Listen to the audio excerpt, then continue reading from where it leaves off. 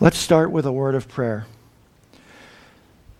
Lord, we bow our hearts before you this day, and I ask that you would break open your word to us, your words of life, and feed us. Give us this day our daily bread, because you are bread. Give us drink from you, because you are the living water. You are our portion, Lord. You are our sustenance. You are our sufficiency. And Lord, I pray, take these words that you have given me, and that it would be evident that you are speaking and not I. Let me be hid in you. And I pray, Lord, that your words will find the mark, find the target in our heart, and that they will prosper in the very thing that you sent them forth to do. Open the eyes of our understanding, that we may see and behold you and be transformed as we behold you. Thank you, Lord, for you are faithful to do these things. In Jesus' name, amen.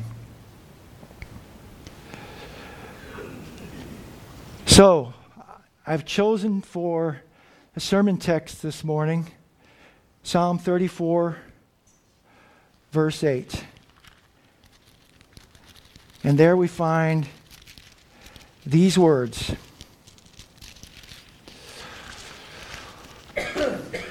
Oh, taste and see that the Lord is good. Blessed is the man who trusts in him. Now, I have to be honest with you. I think the Lord has a sense of humor, because once again, I find myself up here, and what am I going to be talking about? Food. Okay, I understand that. I get that. So it conjured up in my mind, if you will, a time when I was going in a store for something. And have you ever been in those stores where they got those little food displays? Where there's a hostess or whatever, and she's saying, oh, would you like to sample this food or whatever? And it was near the end of her shift. And she had something that is becoming, it was one of my favorite words. It was, she had leftovers. She asked me, do you want some of these? And I didn't say this out loud, but I said, lady, you come to the right person. So I gladly saw this damsel in distress, and I did my duty, and I stepped up to the plate, and I accommodated her graciously so that she could go on without having to think about what to do with the food.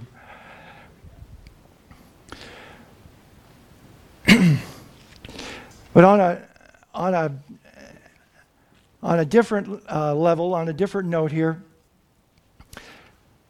I want to talk to you this morning on come to the table. And I was thinking Palm Sunday, and I was thinking about the events that were unfolding this week, and I was thinking about what I was going to speak on, and then something happened at work, and the Lord said, we're going to take a right turn here. And what had happened is my boss, who has moved up, my former boss, who's moved up the chain of command to a greater level of authority and responsibility, he was gone for a week. And I just figured he's going on vacation or hunting or something that he likes to do. So I asked my immediate boss, who is an ex-Marine, Mr. Personality, hoorah. And I asked him, oh, where's Donnie at? And he said, how should I know? I didn't have supper with the man. I don't know details. And what seemed like an offhanded and candid comment, all of a sudden the wheels started spinning in my head. And I have been simmering on this message for several weeks. Do you know how hard it is to let food simmer and not eat it? To let food simmer and let it waft through the kitchen? How about that for some spiritual pictures? See, God knew who he picked for this occasion. I'm sorry. Food and me are still close, but it's on a different level. So anyway, I am telling you that the thoughts came to me fast and furious. I could not write them down fast enough. And I felt like I wish I had had some kind of a teletype machine. I said, God, I can't even keep up. But he was gracious, and I got all the thoughts. So when you see those scriptures on your outline there, your paper, don't be troubled. We are not going to go into depth in each and every one of those scriptures. But I put them down there for you to make a point. And so you're telling me that because of that comment, all of these scriptures flooded into your mind? That's exactly what I'm telling you. God has a way of making a point. And that it was him making the point. All of these scriptures that you see here have to do with mealtime. Now, this is not an exhaustive list, but this, I can tell you, that short little list is what came to my mind. So that stretched this walking concordance, if you will, because it was like, man, I'm on overload here. But I believe that it is significant.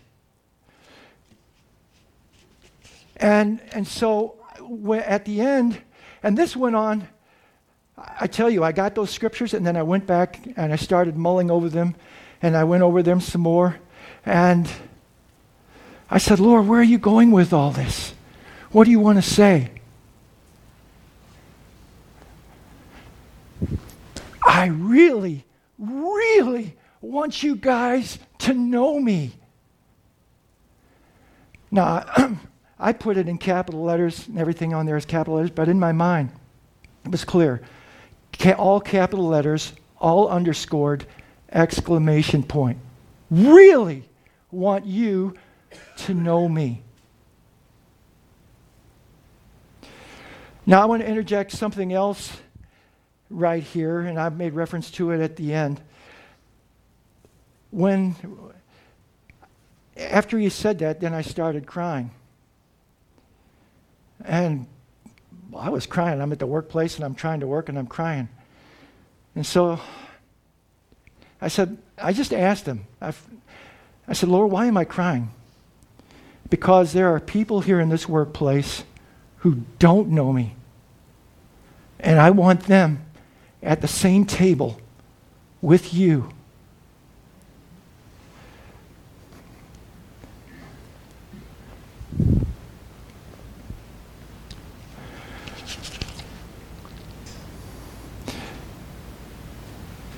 So supper time, mealtime, if you will, in American culture versus biblical times or Mideastern culture are vastly different. Vastly. Now, I have to be honest with you. You're talking to some guy who would eat out of a can and say, boy, that's great. I'm just fine with that. But there are a lot of things about my diet that were questionable.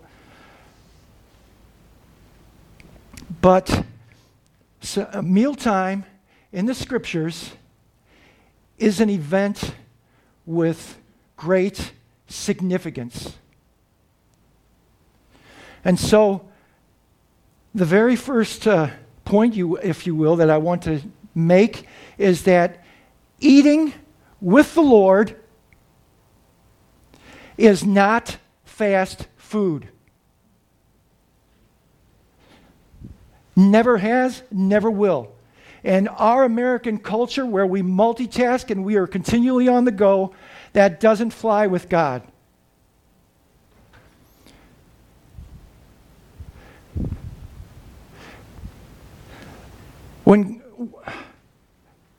I've never known a place in the scriptures where it said that God just gave a morsel and said, thank you, have a nice day, and be on your way on to the next thing. It's not fast food. And so one of the things that I want to say in connection with mealtime is that He is our bread and He is our living water and He is our meal.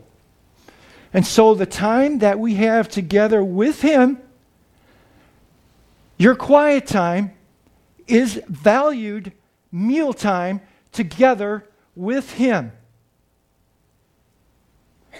And whenever you would look at, and I would just encourage you to look at these scriptures here and see the point that he makes about the mealtime. Each one of them, there was something significant with the mealtime that happened there.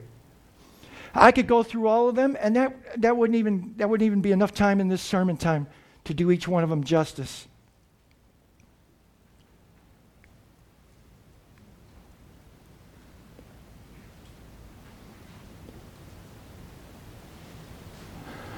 And so, one of the very first thoughts that came to me was from Revelation 3:20. Behold, I stand at the door and knock. And if any man open that door, I will come in to him and I will eat with him. I will sup with him. I will eat with him.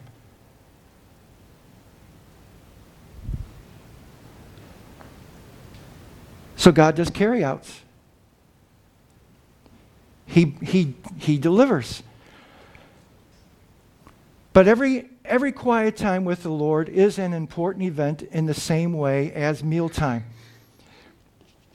And so, mealtime with family, I went online and there were different websites that you could go to, but each one of them said the same thing in terms of that when people spent time together eating, there was noticeable results in their emotional behavior, their stability, and how they carried themselves versus those who didn't have a mealtime together.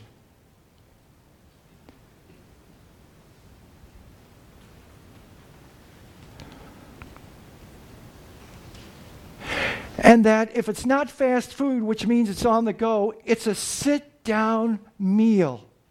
And that will take time.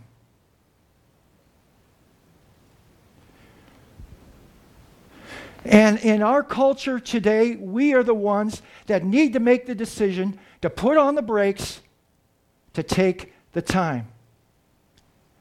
And just like, and I didn't put it on your list, but I could have, in the story of Mary and Martha, where Jesus came and Martha is busy with preparation and Mary sat at Jesus' feet. And Martha said, Lord, don't you see what she's doing? Make her help me with the preparations and all the stuff that's going on here. And you know what the Lord said to her? Martha, Martha, you're troubled about a great many things. But Mary has chosen that one good thing. And that thing, that one thing, will not be taken from her. Now, what I like about this is that's what the Lord said. And if the Lord said that, He's able to back that up and make that happen. It wasn't incumbent on Mary to fend off enemies or foes that would be more powerful than her. Those were the Lord's words to her. And those are the Lord's words to us. Earlier this week, I had a root canal done. Oh, boy. And I'm sitting fully reclined, and I'm watching a TV in the ceiling, and there's a commercial that comes on. And in this commercial, here's what it says. We value our time together. I said, really, Lord? But He made the point. That's what I thought of, was valuing our time. And so what kind of value do we put on our mealtime? Do we race through it to go on to the next thing? Do we receive the full blessing the Lord wants us to have from the mealtime? So let me just say this about our home group and some friends that have invited us over for supper. When we have a mealtime as home group, and we go to the place, one of the houses, and we have it, there is a spread that is put on the table. Good plates, glasses, food of assorted dishes. And aside from the food, there's the decor. Aside from the decor, there is the people that gather around that table. And I see whenever we have a dinner like that, I come expecting. I have tasted and I have witnessed and I have seen and I have sensed the Lord's pleasure when we meet together. And it blesses me beyond words when I see something like laughter at the table. When I know where some of the different struggles are that these people go through, and we sit down at the table and I get to experience and see different sides to people. Something I didn't know before. It is an event. And I sense the Lord's pleasure in our meeting together because He's the one that brought us together.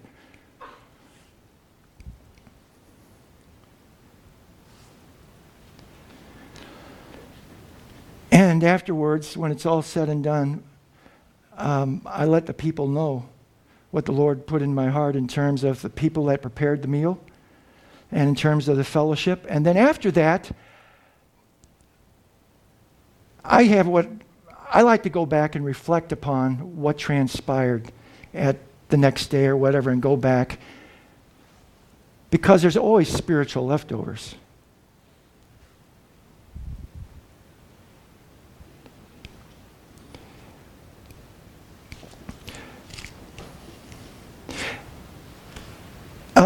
Some years ago, I went through a really hard time in my life.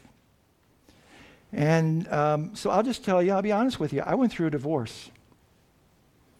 That's probably one of the hardest things that I ever had to face and deal with. That was like a living death. And at that time, there were two couples, the Packenhams. Actually, it was more than a couple. It was more like a tribe with the Packenhams. So there were the Packenhams and then the Racks, Dan and Ann Rack. And during that time, I went through some rough waters. And the Packenhams invited me over pretty much every night for supper. That was a gutsy move. You talk about multiplying the fish and the loaves. But I am saying that to make the point, Mr. Stomach in the body of Christ, they invited me to the table to sit down with a whole tribe of people there. And I wanted to tell you that the same thing with getting together with Dan and Ann. And that act of supper and what transpired communication-wise and pouring out my heart and they're pouring back into me, they carried me. They carried me through that difficult place. So you can't tell me that supper time is an insignificant event, that mealtime is an insignificant event, because that's a place where I have seen where you can let your hair down, you don't have to be defensive, you don't have to put on airs, you come as you are. Whatever that looks like. And when it was all said and done with where I was at, they said, "Brother, you did everything that God wanted you to do. Your conscience is clean. You did it right. move forward. It wasn't me trying to plead a defense, but the thing of it is that through those people and that gracious act of mealtime together with them brought healing to me. And so I just want to encourage you today that when you go to the table today, or before you go to the table, wherever you're at, whatever's in your heart, take a moment and when you go to the table, bring it to the table with the Lord. And pour your heart out. So the next point I want to make is from Psalm 23, verse 5. And there we find these words, "Thou preparest a table before me in the presence of mine enemies." He has, I want to reword it a little different than that. I put it in the outline. He has no problem. He is not daunted with where he sets the table and when he sets the table and the food that he brings, because he knows exactly what you need and what I need. And that word, preparest. I know I'm taking a little bit of time here, but it does take time. And it makes the point that he prepares. That word prepare, he sets in array. Full preparation. It's not, you want that to go? No. He is the one who was able to do far more and above exceedingly what we can ask, think, or imagine. He knows how to set the table with his presence to keep the enemy at bay, to minister to your heart, to enjoy his presence.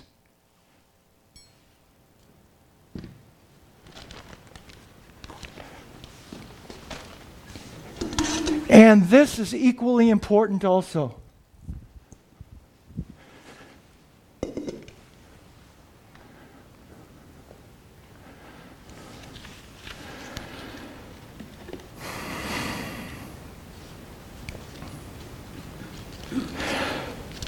And there's another point that the Lord wanted to make very clear.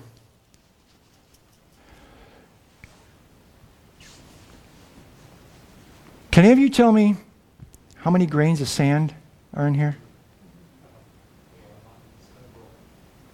Now, this jar isn't even full. I could have picked a lesser jar. I could have filled the great big jar. But the Lord wanted to make this point that when he comes to the table, that his thoughts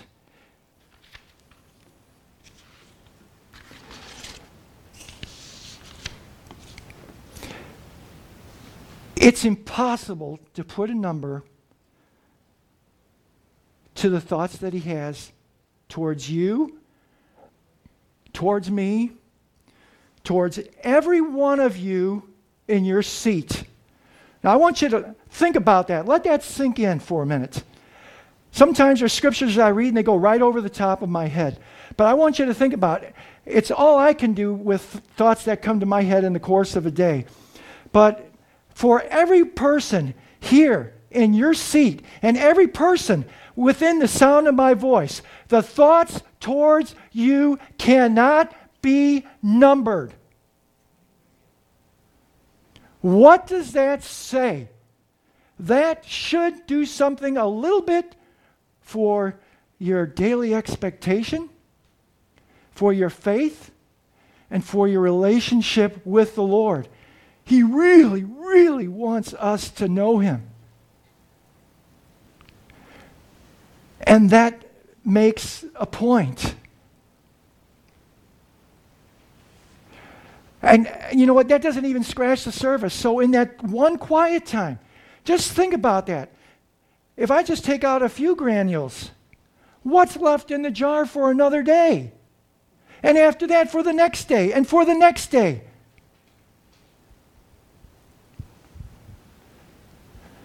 We need to let that get down deep in our spirit.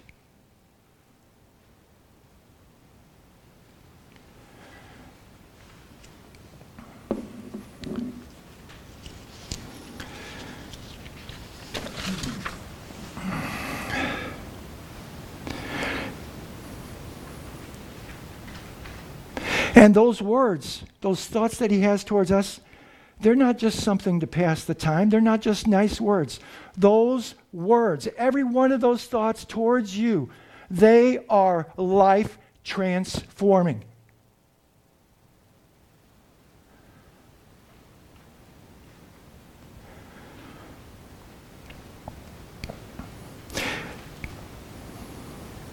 In Luke 22, verse 14, He tells His disciples there, He desired to have this meal, the Lord's Supper. He earnestly, you can go to the next verse, but it says that He earnestly desired to have that meal with them.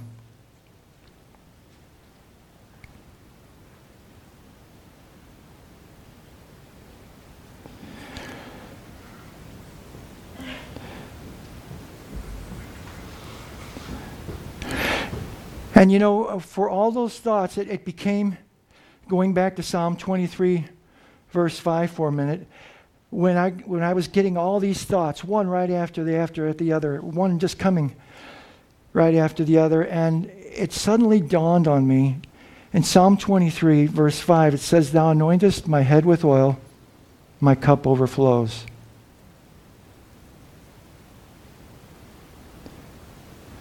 Those scriptures He was pouring into me.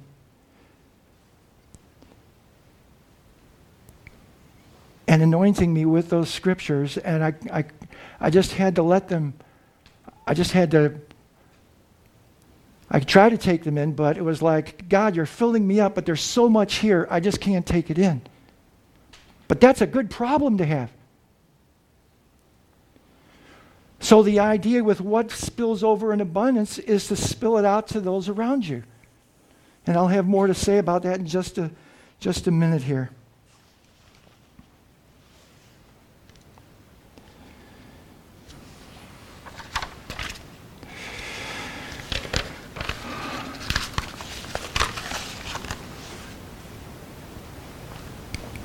So when Jesus instituted the Lord's Supper, and let me be very clear, I'm not trying to equate mealtime with the Lord's Supper, but they are both significant when the Lord's involved.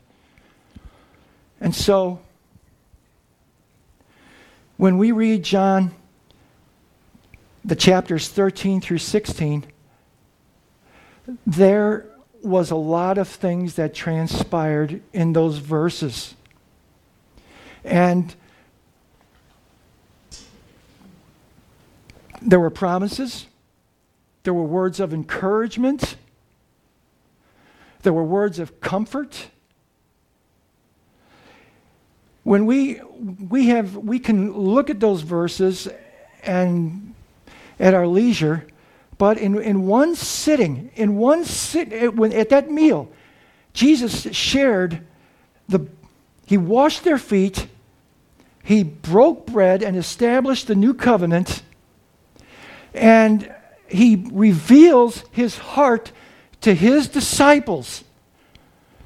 And you could take any one of those points, any one of them, and make a separate message or something to think about with any one of them.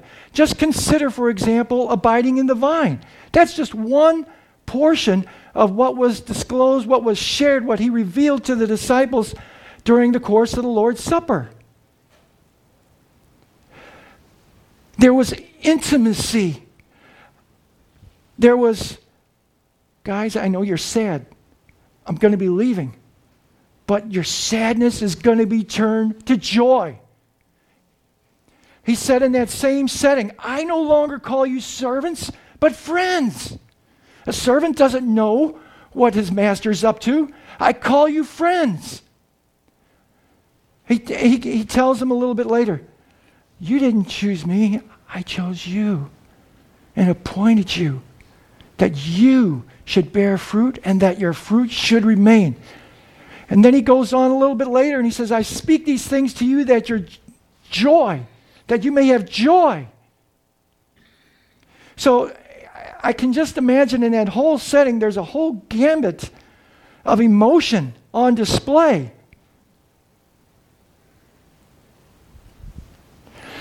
And let me just throw this little tidbit in there, and that is about our posture, so to speak, with the Lord when we get together with Him, and that is the Apostle John. It says that the disciple whom Jesus loved, he was reclining against his chest.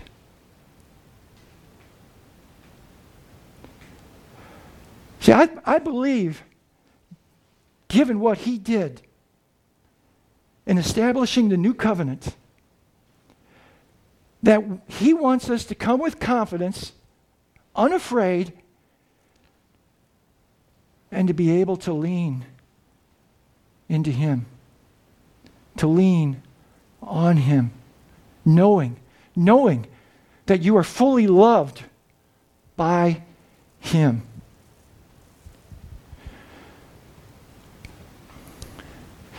Now, here on this side of glory,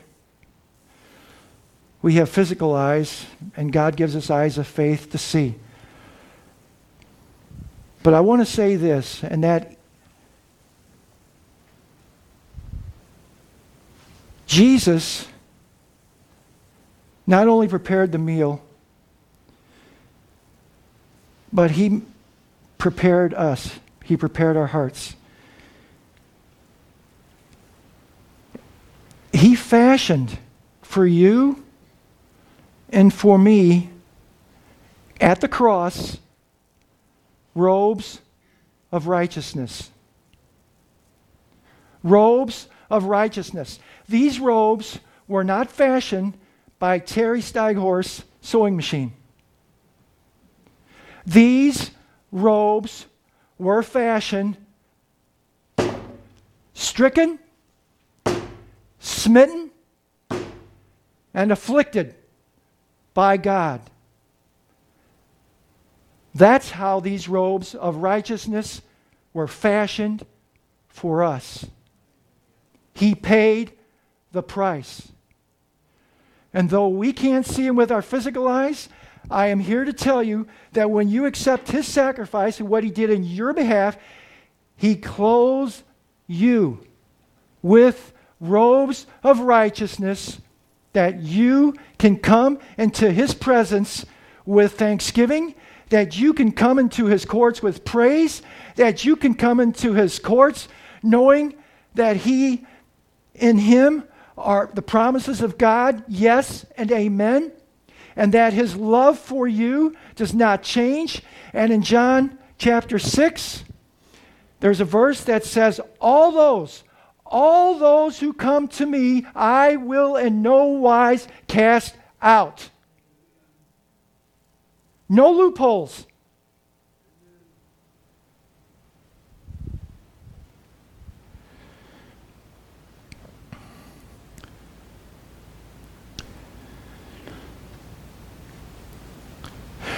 So, at work,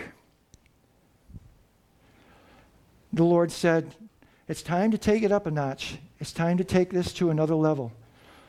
And I knew what he meant. What he meant was, I want you to invite people to supper at your house. So I prayed and I asked the Lord, okay, who do I ask? So you're familiar with Jenny. Her family will be coming. just the other day, I asked Lance, and if he'd bring his wife, that they would come. And he said, yeah, we'd be honored to. And I plan on asking my boss that's moved up, Donnie, I plan on inviting him and his wife. Now, I don't know how it will play out, but I do know this. I'm trying the doorknob, and this is a step. And I know that if I take the step, that God will be faithful to reveal the next step. He'll be faithful to give us the words to say. But it's the first step in reaching out and bringing others to the table. In this whole time, over the several weeks that I've been simmering, there is a song again, naturally, that has not left me. And just a portion of the song has been playing over and over in my head. It's by the Sidewalk Prophets, and it's called Come to the Table. Come to the table. Come to the table. And there's, just let me finish with this, and that's, some time ago I spoke about Isaiah 55, and there are the words, come, 3 times in one verse, and another time in another verse, 4 times. And down where in that set of verses, it's about verse 2, there's a place where he says, why do you spend your money, your labor on that which does not satisfy? And I've read that verse many, many, many times.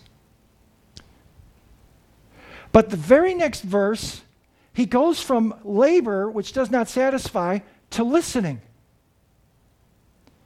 So I want to encourage you, and to me, I believe it was a revelation.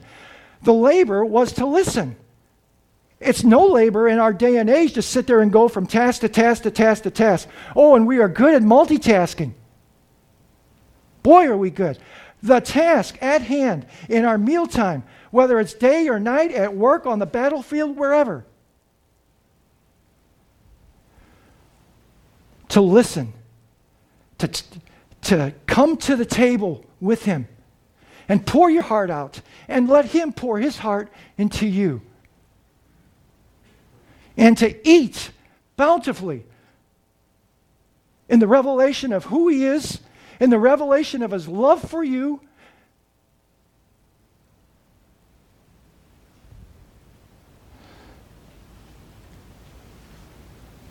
and never be the same. So let me leave these final words in Isaiah 57. I just love these words. And while it may not necessarily be mealtime, it's a thing that, in the context of mealtime, that I think are very fitting. Isaiah 57.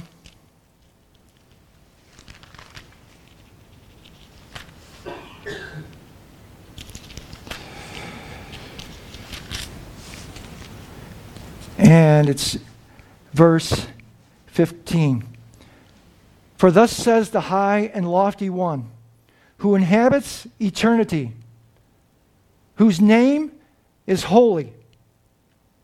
I dwell in the high and holy place with him who has a contrite and humble spirit, to revive the spirit of the humble and to revive the heart of the contrite ones. So when the Lord invites you, as he is, to come to his table, you can rest assured he's not going to say, oh, you again? No. I tell you, I can't just to, I didn't even put the chairs out. But for him to meet with us at the table, to sit down with us at his table that he prepares